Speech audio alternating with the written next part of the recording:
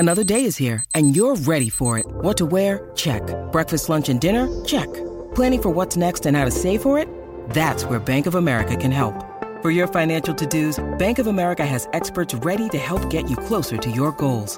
Get started at one of our local financial centers or 24/7 in our mobile banking app.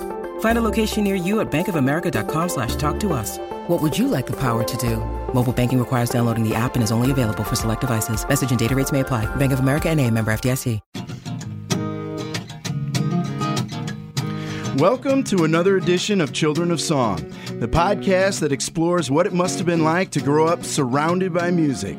For those who might be taking this journey with us for the first time, we're speaking with artists for whom making music is as natural as breathing. Some of them are the sons and daughters of music stars. Some of them grew up in homes surrounded by family music makers. Some of them began making music when they were so young that they can hardly remember a time when music wasn't in their lives. But all of them are children of song. I'm Brad Newman, the producer of this series, and today I'll be doing a little double duty, taking on the hosting chores for what should be a very entertaining episode. We're bringing this to you from our podcast studios in Midtown Manhattan. Rick Buser is our engineer. So today's guest began making music when she was just 4 years old, the youngest of 7. When she wasn't helping out on the farm, she was playing with her brothers and sisters in local honky-tonks, rodeos, church functions, nursing homes, you name it. She's had 14 top 20 country hits, 5 number 1 country singles, including Born to Fly, Suds in the Bucket, and A Little Bit Stronger. I don't know if she would like this description of her, but I tell you, I think she's a very determined, she's a very driven artist, and it's something that I really appreciate. She's a multi-platinum entertainer who often makes it look very easy. She's just released her 8th studio album, Words, which has been described as a little bluegrass, little pop, and a whole lot of country. Hours after its release, it rose to number 1 on the iTunes country chart. Not a bad start for an album that she backed herself and released on her own record label. She's got a gorgeous voice. I've been listening to her a bunch over the last few days, and I got to tell you, she's about as pure of country music that you're going to hear, ladies and gentlemen. We're excited to have the one and only Sara Evans on the podcast. Welcome. Thank you so much. Great to be here. Sara is here also with her guitarist, Brent Wilson, who will be helping us along the way, and her sister, Leslie Lyons, who we'll hear from a little later. Take me back a little bit. Give me a sense of what it was like to grow up on the Evans farm. Well, it was an incredibly idyllic childhood. We are from a small town in central Missouri called New Franklin, and we lived about 15 minutes outside of town on a farm that, started out as my mom's dream. She always wanted to have a bunch of kids and live on the, picture-perfect farm with the big farmhouse. And she is absolutely where my drive comes from. She has, the best work ethic of any human being I've ever known. So when I was 4 years old, and I'm actually not the youngest of 7. I'm the 3rd oldest. Oh, are you? I'm sorry. That's okay. I got my no, I facts wrong. look the youngest. That's why you said that. There you go. There you go. Let's go with that. But my 2 older brothers and I and my parents moved out to this farm, and our mother and father just made it incredible. And it was over 400 acres, and so that's the earliest memory for me of my childhood is, getting out there to the farm. But music was very present. I mean, Yeah, that's so- a sense that I got. I mean, maybe that's why I felt like you were the youngest. But you're 4, and there's already the music is filling the house. And did that come from your mom, or was that your father? I know your grandfather had an awful big influence. Yeah, so our dad has an amazing voice. He's a great singer, and our mom also has a good voice, but she's definitely natural with music. And neither of them ever, performed or anything like that, but they just were music lovers. So after we got settled on the farm and we got everything set up, my brother started taking guitar lessons, and I would sing along with them, and that's when my parents, realized that I had this great singing voice. And in my mom's mind, she was like, well, we need to get them working and have them start a band. And so she called people that she knew around the area and put musicians around us, and we formed the Evans Family Band. And so I was 4 or 5 years old when I got my first paycheck. Wow. And you played everywhere. I mean, literally all over the county. And what kinds of songs were you singing back then? We were doing straight country covers, and some bluegrass. Yeah. We would learn. We would get booked at some bluegrass festivals, so we would have to learn some of those songs. But it was mostly just whatever was popular on country radio. My mom would buy the record, bring it home, and she would make us practice until we learned it. And then we would get together with the band and have practice with them, and then we'd go out and play shows. It must have been kind of startling for the audience to see this little 5-year-old. I mean, what to expect, from a 5-year-old? You're almost like happy if she remembered all the words all the way through. Can you give us a little taste of what we might have heard back then? Well, when I first started, I remember some of the earliest songs. Maybe the first song I remember learning and performing was Behind Closed Doors. You remember that song? I don't know I can't remember who sang it, and you don't have to play it if you don't want, but it was, a hilarious song for a 5-year-old to be singing or 6-year-old to be singing, because it's like talking about, having sex during. Oh, jeez. So when we get behind closed doors, then she lets her hair hang down, and she makes me proud that I'm a man. Oh, no one knows what goes on behind closed doors. I mean, seriously, what were they thinking? What were they thinking? And then another one was House of the Rising Sun, which is about prostitutes. Oh, boy. And who came up with this song list? This wasn't Mom and Dad, was it? Yeah, Mom and Dad. Sleeping single in a double bed. Wow. That's incredible. Yeah. You can eat crackers in my bed anytime. I did a lot of Barbara Mandrell songs. But, also, back then, it's tough to farm. And it's, you guys were raising, from what I read, corn, beans, tobacco, and livestock. There's lots of chores that had to be done. Did they get you out there, and were there rules that they needed you to work? I mean, there was a reason why people had 7 kids in their family, because you needed the hands. Oh, absolutely. We worked on the farm non-stop. And in fact, there are 2 boys and then 5 girls. So I'm the oldest girl, and then Leslie's next. And then Ashley, and then Aaron, and then Alex. But Leslie and Ashley and I worked the most, I would say. I mean, we... Wait a minute. We don't have the whole family and we here. Worked, is that true? The boys would tell you that we worked harder than they did, for sure. Well, yeah, because I think, it was a little bit later that we started farming tobacco. And so they were older. So we were like... Still home. Yeah. It's like, get up. Go pull plants, Really? Oh, yeah. Yeah, you'd set tobacco until dark. Yeah. And then, come in and eat supper at 9:30 at night. But, yeah, it was an awesome way to grow up, because it did teach us a lot about hard work and the value of money and the value of hard work. I mean, to this day, I think the worst character trait that anyone can have is to be lazy and, not do all they can do to make their life great, and but have the laundry done and the dishes done and all that. We were taught that. But the parents, from what I also read, is they didn't have much, and they really relied. I mean, they it seemed like they supported your talent, but they also relied on it to bring some food on the table, right? Yeah, we would go and play like the Missouri State Fair, and we would get handed $400 or $500, and that definitely went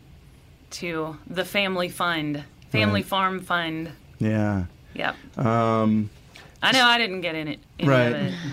I tell you what, your granddaddy, he taught you about the Opry, and as you were developing as a family band, what kind of artists were you drawn to? I know Reba and Dolly were among them, but were they your strongest influence as you were starting to develop as an artist? Yeah, when you're a little kid, I mean, you absolutely idolize who you are hearing on the radio. So my Papa Floyd had every album of Live at the Grand Ole Opry.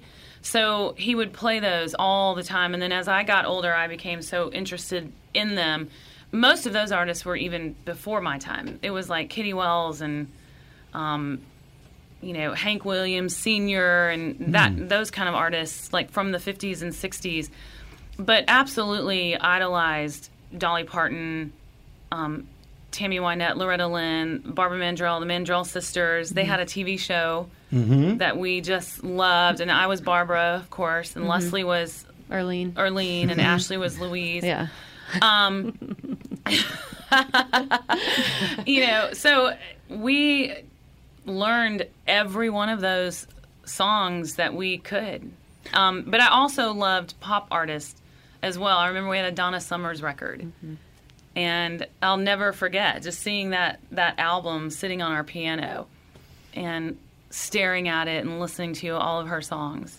And I think part of the greatest form of flattery is really imitating some of those artists. I hear you do a pretty mean Reba imitation, and let's hear a little bit of that.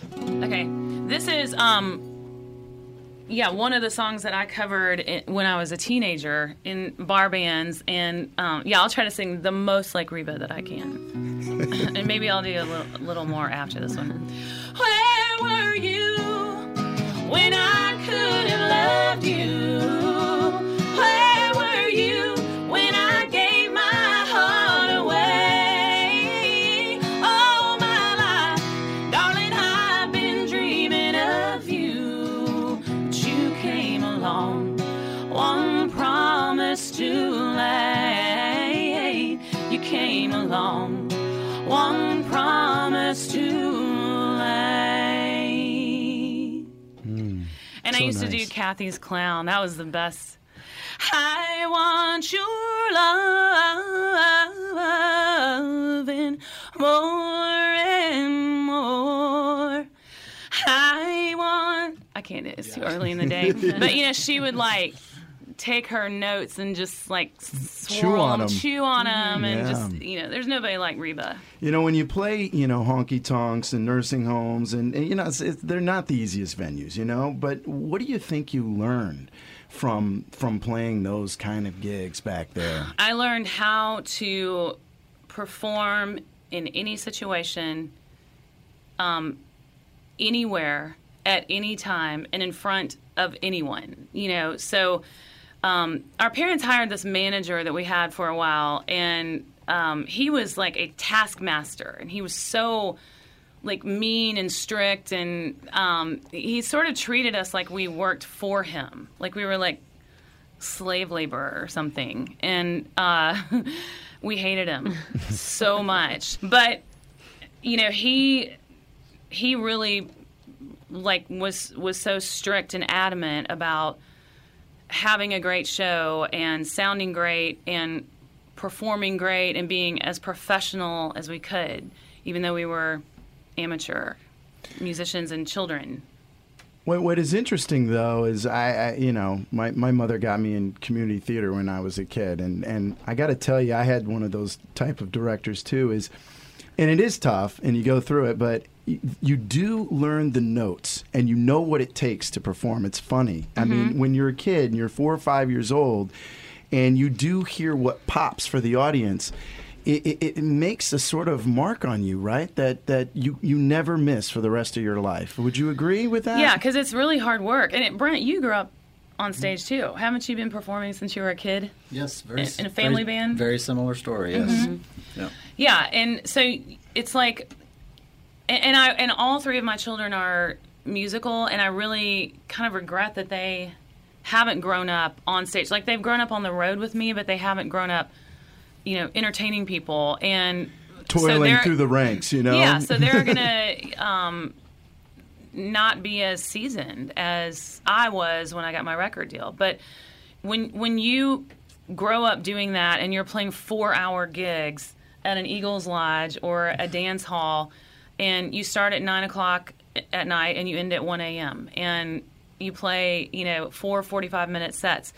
It's very hard work. Oh, it is, but it's like that 10,000 hour rule. Malcolm Gladwell, I'm not sure if you're aware of it, but it's this idea that if you practice and practice and practice and put the time in, you do become expert at it. I mean, those hours on stage that you accumulated at such an early age, by the time you were 19, you really did have something to show. Yeah, and I think that's what has always set me apart in my career, and that people see that in me, that I'm really and truly authentic. And there are other women in country music that have it and sort of have the whole package, meaning the personality to go with it, and like I always call it sort of old-fashioned country humor. Reba has that. Dolly Parton has that. Loretta Lynn definitely has that, and I have it. And it's because I'm the real deal. I really did grow up on a farm in the country, and I grew up on stage singing country music and having to talk to the audience, when I'm 7 years old and say, how's everybody doing tonight? Yeah, I mean, you suffered a little bit. You had to figure out, you had to get people to notice you, to look at you. Yeah. When you were 11 years old, your father took you to Nashville, where you recorded this. Take a listen.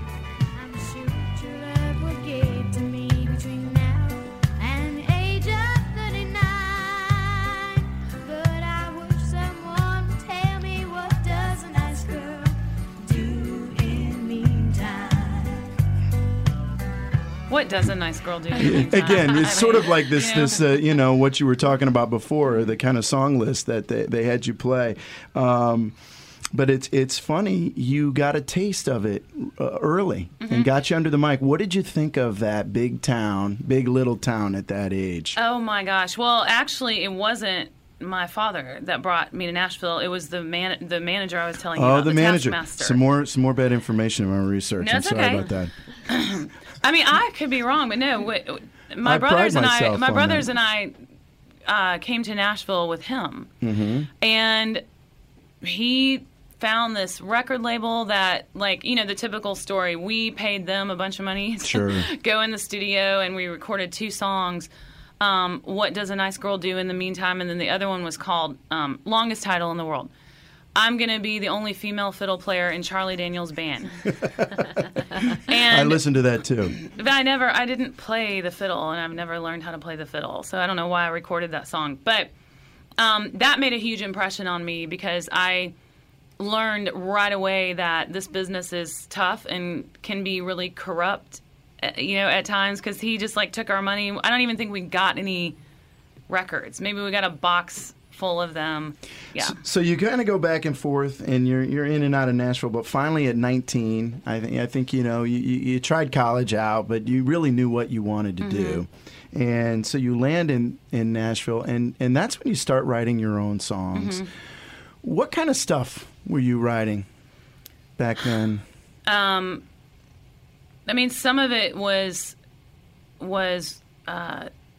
ultra country, because when Matt and I moved to Nashville, we had a guy from Missouri that wanted to invest in me and in my career, and he was a millionaire, and so he had asked Matt and I to write songs for him, and he signed us to this little publishing deal, and he said, look, I'll pay you $400 a month or something like that, and you guys write songs, and he said, but you need to go have a lawyer look at this deal. So we got a recommendation from someone and went to see a lady named Brenner Lackey. And she kind of drafted up this 3-year publishing deal or whatever. And when that deal was finished, I went back to see her. And in the meantime, she had gotten married to a song plugger at Sunny Tree Publishing. And she said, I'm thinking about getting into music law and maybe even into management. So send me some of your stuff. Well, so the stuff that Matt and I had written and that I had written by myself and recorded, I feel like it was pretty good. But it was definitely the beginning of my writing. So I was learning and trying to figure out, who I was going to be as an artist. Like once I got my record deal. Because I knew I would get a record deal. I just have always known that. It was just a matter of when and with what label. And then you end up getting through that involvement with her. You start doing a bunch of demos for songwriters all over Nashville, and that. That can feel like a thankless kind of job, but you got to meet all these people, right? Well, and it was a way of getting my voice on tape to send to people, and I was getting paid for it. So, I mean, I was so busy. I became the hottest demo singer in town. Like, everybody was calling to hire me to sing their, so a songwriter writes a song, he hires me, I go sing the song, and then they pitch it to signed acts. And so that really helped word spread around Nashville about me. Have you heard this new singer, Sara Evans? She's really country. So yeah, that was awesome, and I was getting paid $70 a song. So there were nights where I would go in and cut 5 songs. And that's not bad. That's good money awesome. Back then. Yeah, and that's considering really, I was the only one working. And it led to your big break, where Harlan Howard, the great Harlan Howard, ends up wanting to do a song and kind of pitch it around called "I've Got a Tiger by the Tail," and unbeknownst to you, he's actually outside while you're recording it, and you come outside. What was that interaction like? Well, I walked out, and Brenner and John, my manager, who ended up managing me for years and years through almost all of my career at RCA, she and her husband were standing there, and they said, "Sara, we have someone that we would like for you to meet. This is Harlan Howard." And I was like, "Oh my God!" I mean, I just acted like a freak. And Harlan Howard, who actually, wrote some amazing songs, obviously, for, Patsy I Called Cline, the Pizzas, the Judds he wrote for. I mean... Yeah, he's one of the most famous songwriters in country music. And, so anybody who knows anything about country music has heard the name Harlan Howard. He was in the studio, and he said, "Damn, girl," because at this time he was in his late 70s probably. And he was he cussed all the time, and he smoked all the time, and he was just typical what you would imagine. "Damn, girl, you remind me of Loretta Lynn when she first moved to town," which I was like, I can't even believe I'm talking to someone who knew Loretta Lynn when she moved to town. Wow. So he literally got on the telephone and called Renee Bell, who was head of A&R at RCA Records, and said, "You got to meet with this little gal. I just been in the studio with her, and she's great." And so the next week I had lunch with Renee. The next week I was in front of Joe Galante singing for him in his office, and that night he signed me to 7-album deal. Amazing. So Amazing. Harlan Howard will forever just be, one of my heroes. And he was so instrumental. If he had not been there that night and had not called Renee, we might not be sitting here now. Wow.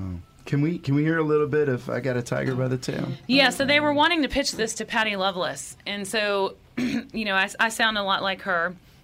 And so we went in and did this demo. And then when I got my record deal, I ended up putting this on my first album instead of giving it to Patti. I'm like, screw that. I want Tiger by the Tail. Yeah. I've got a tiger by the tail, it's plain to see. I won't be much when you get through with me. Well, I'm a losing weight and a turning mighty pale. It looks like I've got a tiger by the tail. Awesome. And of course, that first album was 3 Chords and the Truth, which is just such a quintessential Harlan Howard kind of phrase, a look toward country. I mean, he really saw you as this wonderful throwback, Loretta Lynn. And that first album really caught the attention of a lot of amazing country music artists, including George Jones, who asked you to open up for him at the Ryman. Now, do you have a George Jones story? Because this guy, I mean, we've heard wonderful George Jones stories from Lori Morgan, people that have been on the podcast. What's your favorite George Jones story? So definitely opening up for him. But when I went in the studio to make my second record, No Place That Far, there was a song called Cupid that I wrote. And, I asked George Jones to come in and sing harmony with me on it. And it sounds a lot like Tiger by the Tail. It's real Buck Owens and George Jones kind of vibe. And my experience with him that day in the studio was that he was incredibly professional, and here he is in his 60s probably at that time, and working really hard and still singing great and putting an incredible harmony. Oh, he belts Cupid. it out, doesn't he? Yeah. And he did exactly what I wanted him to do. It's like, tell Cupid not to point that thing at me. And I was just like, ah! And then, I was around him a few more times. Like, I think I went to a party at his house once. But I don't have any wild stories about him. He was just an amazing artist. But I would think that when you're finally catching your footing, you've struggled a little bit and the door's open and you can kind of see that you're getting on the road, that mixing with somebody like that, country music royalty, it is some validation, right? Yes, absolutely. And that's what Three Chords and the Truth did for me, really. It's funny how people and events in your life kind of shape your decisions, and those decisions can change your life. But so meeting Harlan Howard and then having Harlan talk about how country I was, and me recording Tiger by the Tail, and then how that went all around town. And so the buzz about me was that I was so country, almost like hillbilly country. And so that caused me to think, well, maybe that's where I need to stay, because I can sing everything. I can sing pop and blues and but I thought maybe that's where I need to land and kind of make that my niche. So then I went even further and decided to have Pete Anderson produce my first album. He is Dwight Yoakam's producer and guitar player. And so I went out to L.A., and that first record was really like a female Dwight Yoakam, kind of hillbilly, West Coast sounding. That's why it sounds great. It's great. Thank you. I mean, I don't want to hear a little bit of Three Chords and the Truth if we can get a little bit of that. All right. This was the first song I ever wrote with Amy Mayo, who is now a hugely successful country writer. I wrote it with Amy Mayo and Ron Harbin, and she called me that morning and left me a message and said, "Hey, Sarah, this is Amy. I was just going to go by and get me some chicken biscuits, and I wonder if you want me to bring you one," because she's from Alabama. She's so country. And I was just thinking, oh, my God, how is this writing appointment going to go? Like, she is a hick. Right. And we get there, and she's just like this brilliant person. But she talks like this, and so we wrote Three Chords and the Truth, and this is a quote from Harlan Howard that says, "The key to the perfect country song is simple. It's just 3 chords and the truth." All right. So do you want a verse and a chorus? Or do let's do that. You remember the verse? Yeah, I hope I do. On a highway bound for nowhere, I ran my fingers through my tangled hair as I pulled in for another tank of freedom. With 100 miles behind me and a million more to go, I was trying to put some distance between us. I turned on the radio and a voice came over sweet and low, and I didn't know the tears were gonna stop. What amazed me even more is I'd never heard that song before, but somehow I knew each word by heart, and I don't know why, I don't know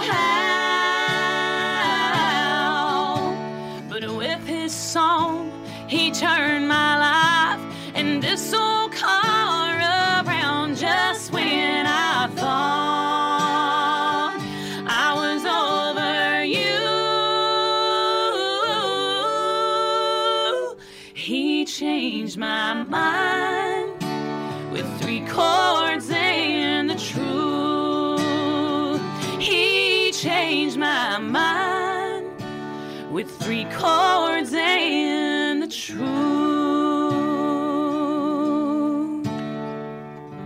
You're listening to Children of Song, and we are with the wonderful Sara Evans this morning. Let's talk about what it was like the first time you had a song go to number 1. You were with one of my favorites, Vince Gill. Yes. Vince and I performed together before I even signed my record deal or had a record out. I was just newly signed, and they were doing a Buck Owens tribute on the CMA Awards.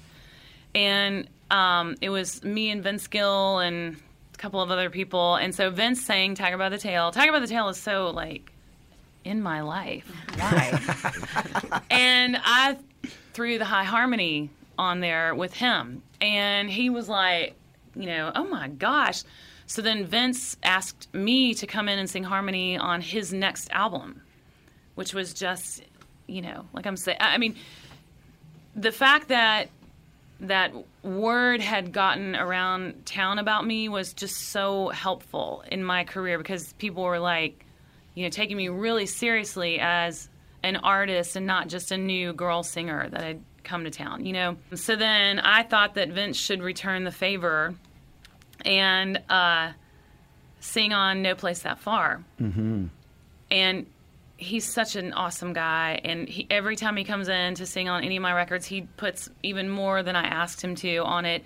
So he did a couple of step-out lines, which put me in the duet category. So it was nominated for duet and all that, but it became my first number 1. He talked about harmony. We did an episode with him and his daughter Jenny, and I mean, he's an emotional guy too. I mean, he must have cried like 5 times. Really? No, I'm serious. And like, big tears too. Wow. I mean, I mean, he's amazing. But he talked about harmony and how he really, the whole point was to support the singer. I mean, you guys sound so wonderful together. Maybe you can talk a little bit about harmony and growing up, and because is it something that you can learn, or is it something you're kind of born with, some of that? Because he really kind of fits so easy for him. Yeah, people always ask me, and especially about my daughters who are coming up and wanting to be singers, are singers, and they always say, is she taking lessons? Have you ever had voice lessons? They'll say that to me, and I'm like, hell no. I mean, because it's something you're born with. It's totally natural, and these guys will tell you that harmony is something that you either really get it or you don't. And there are a lot of singers who really don't understand harmony and what harmony needs to be and how you have to stay, on the 3rd part or the 5th part, and you just it's like birds, flying together and following this pattern that is just unspoken. You just know it. You know where you need to go and what you need to do. And I've always been so lucky because I have my sisters, and they know exactly what I'm going to do. And I know exactly what they're going to do. We grew up singing 3-part harmony. And so my sisters always come in and sing on the records, and we've created some what I think are just incredibly beautiful harmony parts. And they sound so much like me, but they're each a little different. Like Leslie's always taken the low part, even though she can sing, as high as anybody in the world. But she just has such a great tone down there. You do. Yeah. You do. You just hit that sweet spot. Yeah. Can we hear a little bit of No Place That Far? Oh, sure. Do you Let's know hear that, a little Brent? bit of that. So this is a song that I co-wrote with 2 guys that I ended up having like 3 number 1 records with. So we've always had really good success, and every time I write a song with them, I go away hating it, and then when they send me the demo, then I'm like, oh my God, this is a hit. Why did I hate this? It happens every time. You should trust them more. I really should. If I had to run, if I had to crawl, if I had to swim 100 rivers just to climb 1,000 walls, all we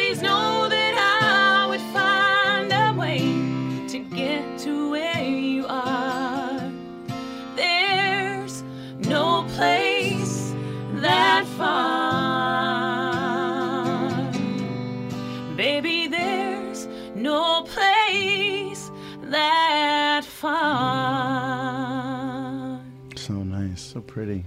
It's really, really, really I beautiful. really, really pride myself on hiring and having the best singers and musicians in my band, and like just sitting here listening to y'all and doing this, I'm probably gonna start crying like Vince Gill.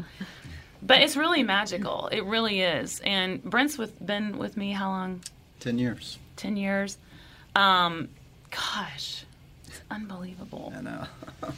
And you just know it. You absolutely know it when you have found those that are just gifted. I mean, Well, it gives you confidence too, doesn't it? Yeah. Because listen, you carry a certain amount of ego because you got to be able to do this.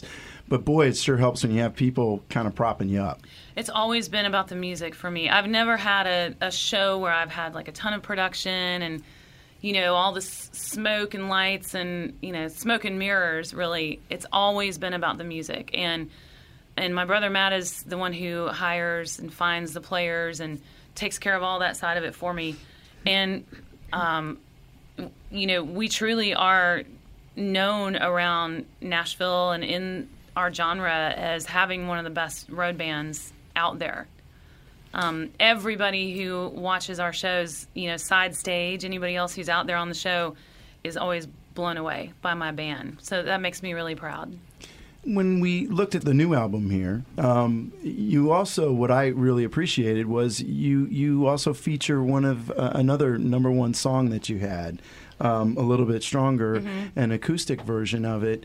It's interesting. Why did you want to go back to that? And it is such a sweet, beautiful song. I mean, definitely worth going back to, but I kind of like that you are moving forward, but you still grab a little bit of your past with you. And sounds like you haven't taken some of that for granted. That's what I appreciated. I think part of it is just that when you sing a song live every night, you change it so much, and it kind of takes on another life of its own, the live life, and you start changing the melody, and I always say that I wish I could have the same comfortableness and feeling about a song right when I'm first recording it as I do 5 years later. Sure. Because you're so used to singing it and you've become a lot more creative with it. So A Little Bit Stronger was such a powerful song, and I've had literally thousands of people tell me that without that song, they wouldn't have gotten through their divorce or whatever it was. And so I just thought, it'd be kind of cool to give them another version of it. And so I took it up a half step and changed it a little bit. But I just think it's such a cool song acoustically. Woke up late today and I still feel the sting of the pain, but I brushed my teeth anyway. Got dressed through the mess and put a smile on my face. I got a little bit stronger, riding in the car to work and trying to ignore the hurt. So I turned on the radio. A stupid song made me think of you. I listened to it for a minute, but then I changed it. I'm getting a little bit stronger, just a little bit stronger. And I'm done hoping that we could work it out. I'm done with how it feels, spinning my wheels, letting you drag my heart around it. Oh, I'm done thinking that you could ever change. I know my heart will never be the same, but I'm telling myself I'll be okay, even on my weakest days. I get a little bit stronger.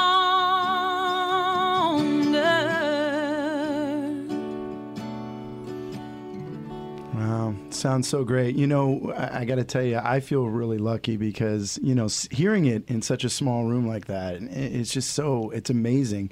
And the thing is we can't listen to you in small venues. You're always in these bigger venues, and it sounds different. And I know that you have, you know, voiced some frustration with the music industry because you've been in it for a while and you've played the game. In this latest album, you finally got to call some of the shots. Can you give us a sense of how you would fix it? How I would fix the music industry? Radio? Yeah, well, I mean, where do you think it should be? Because you go down to Nashville and everybody loves the Bluebird Cafe, and that's where you hear these artists in this kind of setting. Yeah. And you hear artists talk about how they wish they could play in smaller settings, but you can't afford to do it anymore. Yeah. Well, when I first got my record deal, I completely thought, okay, I've made it. You know, I've arrived. I'm going to be a superstar. And I'm going to do exactly what I've been dreaming of all these years and get on a tour bus and go out and play hit records, and I'm going to be on the radio. And I had no idea, you know, what it was really like and the hard work that was just about to begin and what we were going to have. I mean, you're literally starting at the bottom with country radio, and you're just climbing this mountain. And so you start out and you pick a single and you have what's called a radio tour, and you literally go and see every radio station in America, and it's like on Coal Miner's Daughter when Dewey Little, what was his name? Do. Yeah. Where are we going, Do? And remember they got baloney, and never mind. But you know, he was the original, you know, radio tour guy. You just have to pedal. You have to pedal your stuff, and it's and so tiring. we went and we did that, but like Three Chords and the Truth really didn't get hardly any airplay at country radio, but it received all this critical acclaim. Then going back in for the second album, I knew that, you know, I needed to go more like kind of down the middle and not so country, not so kind of hillbilly. And they're very particular about what they want. So you're walking this fine line of, you know, trying to make your own music, but also trying to give them what you think they're going to want, because you're making this album, you know, 6 to 12 months out from, you know, when you're going to be giving it to radio. And I'll never forget, I had a single called Fool, I'm a Woman. It's a song that I wrote with Matresa Berg, and it was the second single after No Place That Far. No Place That Far had already been a number one, so I'm like, great, I've got some clout now. I've got, you know, surely they'll play this next single. I remember the label calling me and saying, we have some big program directors that they're liking the song, but they don't like it in the verse when you go to that one high note. So it says, and that's where I'm drawing the line. Oh, I used to think you were so fine. And we wrote that song. It was kind of influenced by That Thing You Do. Mm-hmm. But some programmers didn't like that I went to that note on those verses. So the label literally made me go back in the studio and change that melody to try to appease some of these big program directors. And it pissed me off. And did it work? Did they play? No, they still didn't play. It was just a mediocre hit, you know. So it's like, why would you pander to them in this way? Well, around that time, it really started to get out of control with that. And for No Place That Far, you know, I did anything and everything that I was asked to do by my label that they were asked to do by country radio. So for anybody to think that I've had 20, or what did you say, 14 top 20s, yeah. I've worked my ass off for every single spin that I've ever gotten at country radio. And country radio has always had this love-hate kind of thing with me. They'll give me this humongous hit, and then they won't play the next single. So you never really think that you have arrived, that you can never really just get comfortable and go, God, when am I going to be an automatic ad at country radio? And they won't do that for everybody. Why do you think that is? Do you think because there is something about the American culture? We've talked about this. We love to see people fall, and then we like to raise them up again. It's like, so they give you that one hit, then they want to see you struggle again so that then you can have a comeback. So I think it's it almost also like you got to give them the songs that you don't think you really love in between. Well, it's like, and it has everything to do with the record label's promotion team and what plan they've come up with for that next single. So if they relax in any way or pull back in any way from pushing that next single as much as they did the previous one, then you're not going to have the same hit that you would have. And then, of course, once everything went digital, back in the day, like of Born to Fly, they put me on a private jet and flew me all over the country visiting radio stations. We would stop at 3, 4, 5 stations a day, and I would go in and play them songs from Born to Fly. And so we had, huge success with that. But then when everything turned digital, then there's no more budget for that. Right. So we're lucky to then have a tour bus that they'll pay for to take you to visit radio. Then with a little bit stronger, I went in a car, but I did it.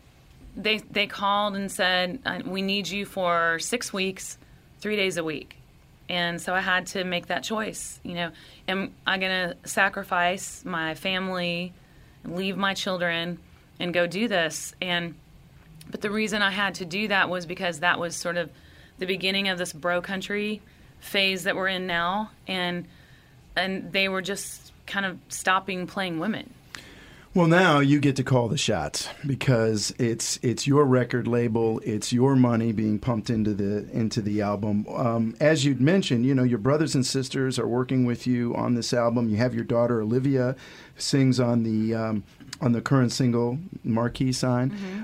I mean, is this something you want your kids to do when you grow up? Because it is a tough business. You talk about the early years, and is this something you'd like them to follow you in? Yes, totally, because they're gifted, and I would feel weird if they didn't go into music or entertainment in some way, just because that's kind of our life, that's our home, that's what we know. We're all obsessed with music and movies and great TV shows and books, and all 3 of my kids are total, what is it, left or right brain? Yeah. English. None of us can add 2 + 2. I mean, we're all just but do not have bad grammar around us because we'll make fun of you. And you take them on the road with you. And they've always been on the road with me. They all, I would have a baby, and then 6 weeks later, I'd be out on the road with the baby, going everywhere.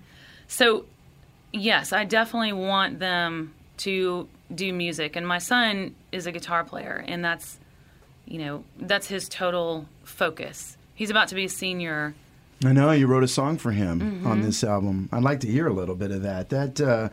I've got my oldest is going into high school, and so I was listening to that. I was getting a little Vince Gill like myself there. We're gonna make fun of Vince, yes. I guess, this episode. It was actually Olivia's idea to write the song because when we start the album making process, it's like I always pray and ask for a bunch of just inspiration and song ideas and where should this album go, and I always pray that people at the publishing companies will be sitting at their desk going, I have a pitch meeting coming up with Sara Evans, what should I play for her? I always pray that they'll go in somewhere deep and find this certain song that pops into their head that they think would just be great for me. So Olivia said, why don't you write a song about Avery and how he's growing up and what you're feeling about that? And I wrote it with 2 other moms. So we literally stopped. By the end of that writing session, I looked like death. I mean, we cried all day long. And then every time I listened to the work tape, I would cry. But it's called Letting You Go. And let's hear a little bit of it. Yeah. Let's see if I can make it through. Brent, we haven't learned this one yet, but it's okay. I'll do it a cappella. The chorus is, loving you is holding you and lifting you up and planting the seeds and then watching you grow. And even though it's hard to do, I'm going to cry. Hold on. You know what made me cry? Because I was like, I wonder if Leslie's sad listening, because she has 5 kids. And okay, anyway. Well, it's truthful. It really is. We said 3 chords in the truth. There's a lot of truth in this song. Absolutely. Yeah. Okay, second half of the chorus. Even though it's hard to do, it's letting you fall and giving you wings so you fly on your own. And part of loving you is letting you go. And my favorite line is, because I always like to take things dark. That is. That's it. It's the back end of that chorus that is hard. Oh my God. And when I take it dark on the second verse, and I'm a second verse writer, I always seem to write all the second verses in my songs, but it says, all of your life I prepared you to leave. Damn it, Leslie. Now that little boy's all grown up and it's too late for changing my mind. But nobody ever warned me that the years go... Sorry, everybody cries. I'll recite it, see if I can do that. The years go too fast and there's just no pressing rewind. Because time is a liar. Pause. Oh my God, I'm Vince Gill. Wish I could set the clock on fire, turn it back to yesterday, but it just keeps slipping away. You know, and it's true. I mean, having children, having children is hard because it's like this other human being that you love so much that it just terrifies you to think about, you know, anything negative. Putting my hand up so I can't see Leslie. You know, you have been at this a long time, and you've really had a lot of staying power. What keeps driving you? I'm very competitive. I love what I do. I feel like I'm really good at what I do. And so, you know, I want to have more and more and more and more success with it. And you can define success however you want, you know.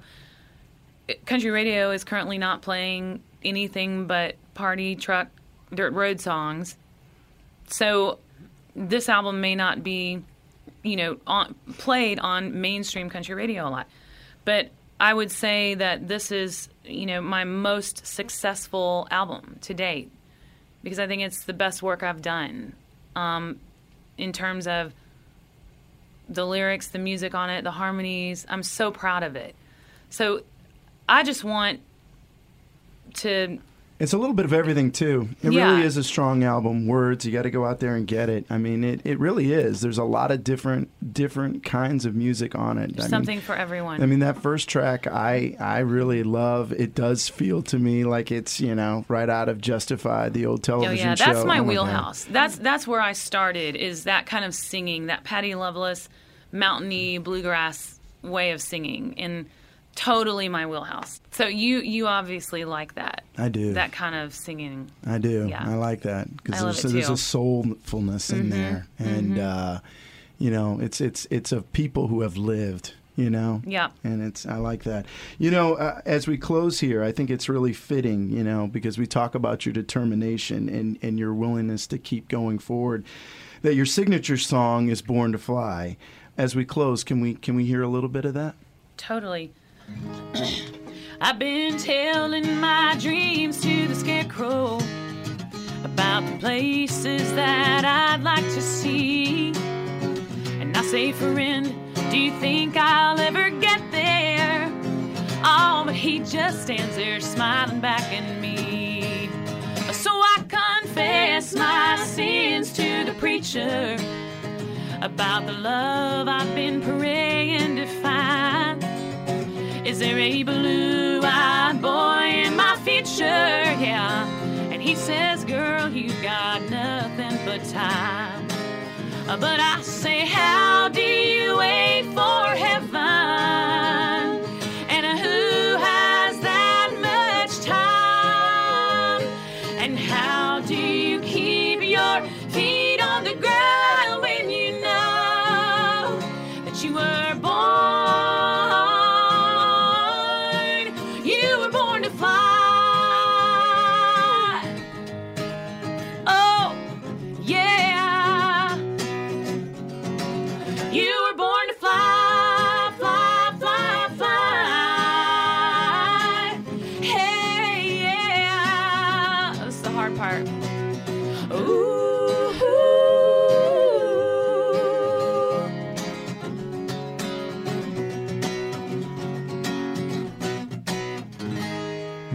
So good.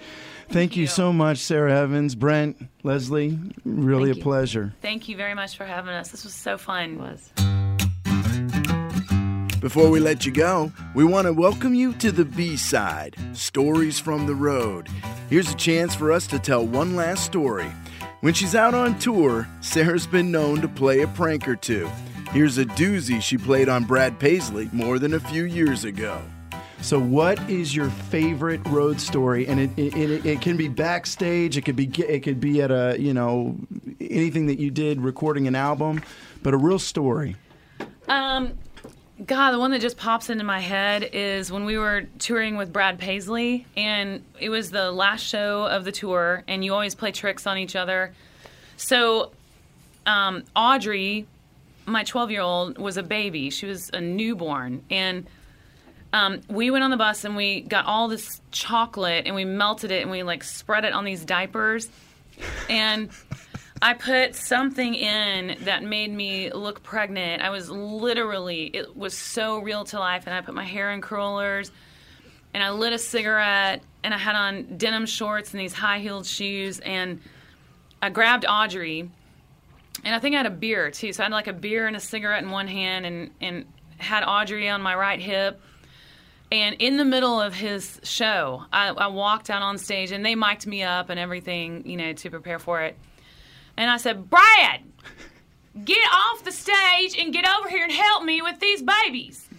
And he was totally shocked. And I don't think he was happy. It doesn't sound like he would be. So I used my baby like a prop. I laid her down on the stage and I took her diaper off, or pretended to, and I handed him and I showed the crowd. I'm like, you need to help me change her diaper. And it just looked like a poopy diaper, and it was so hilarious. And he didn't respond very well to that. Yeah, I would think the payback would be coming on that one. Yeah, well, he had already paid me back in my show because on the screens he made all my pictures fat, obese pictures. So it was hilarious. It was me in that sexy pose that I try to do, but I was obese. And, the audience is dying laughing, and I'm like, what the hell? And then I turn around and I see that. Yeah, I guess what comes around goes around. Exactly. Before we go, one last time, let's hear the single on the latest album. Here's Marquee Sign. Okay. I'll start with the verse. I wish you were a pack of cigarettes, 'cause you would have come with a warning before I let you steal my breath. I would have known how bad you were for me. But people lie, and people trust, and people hide what they're made of. If you would have been lit up like a marquee sign, could have saved myself some wasted time. From the minute I found you, if it had been written out of black and white, maybe then I would have told my mind not to get wrapped around you. I should have known it from the start. You were only here to break my heart. Yeah, you were only here to break my heart. Awesome. Thank you. Thank you. Next week, Lee Brice. His new self-titled album is turning heads and sits firmly in country's top 10. He joins us singing his latest hit, Boy. It's a candid conversation we had with Lee as he was recording this latest album. It's a good one you won't want to miss. Children of Song, the podcast that combines live music with great storytelling. Till next time, I'm Brad Newman. Thanks for listening.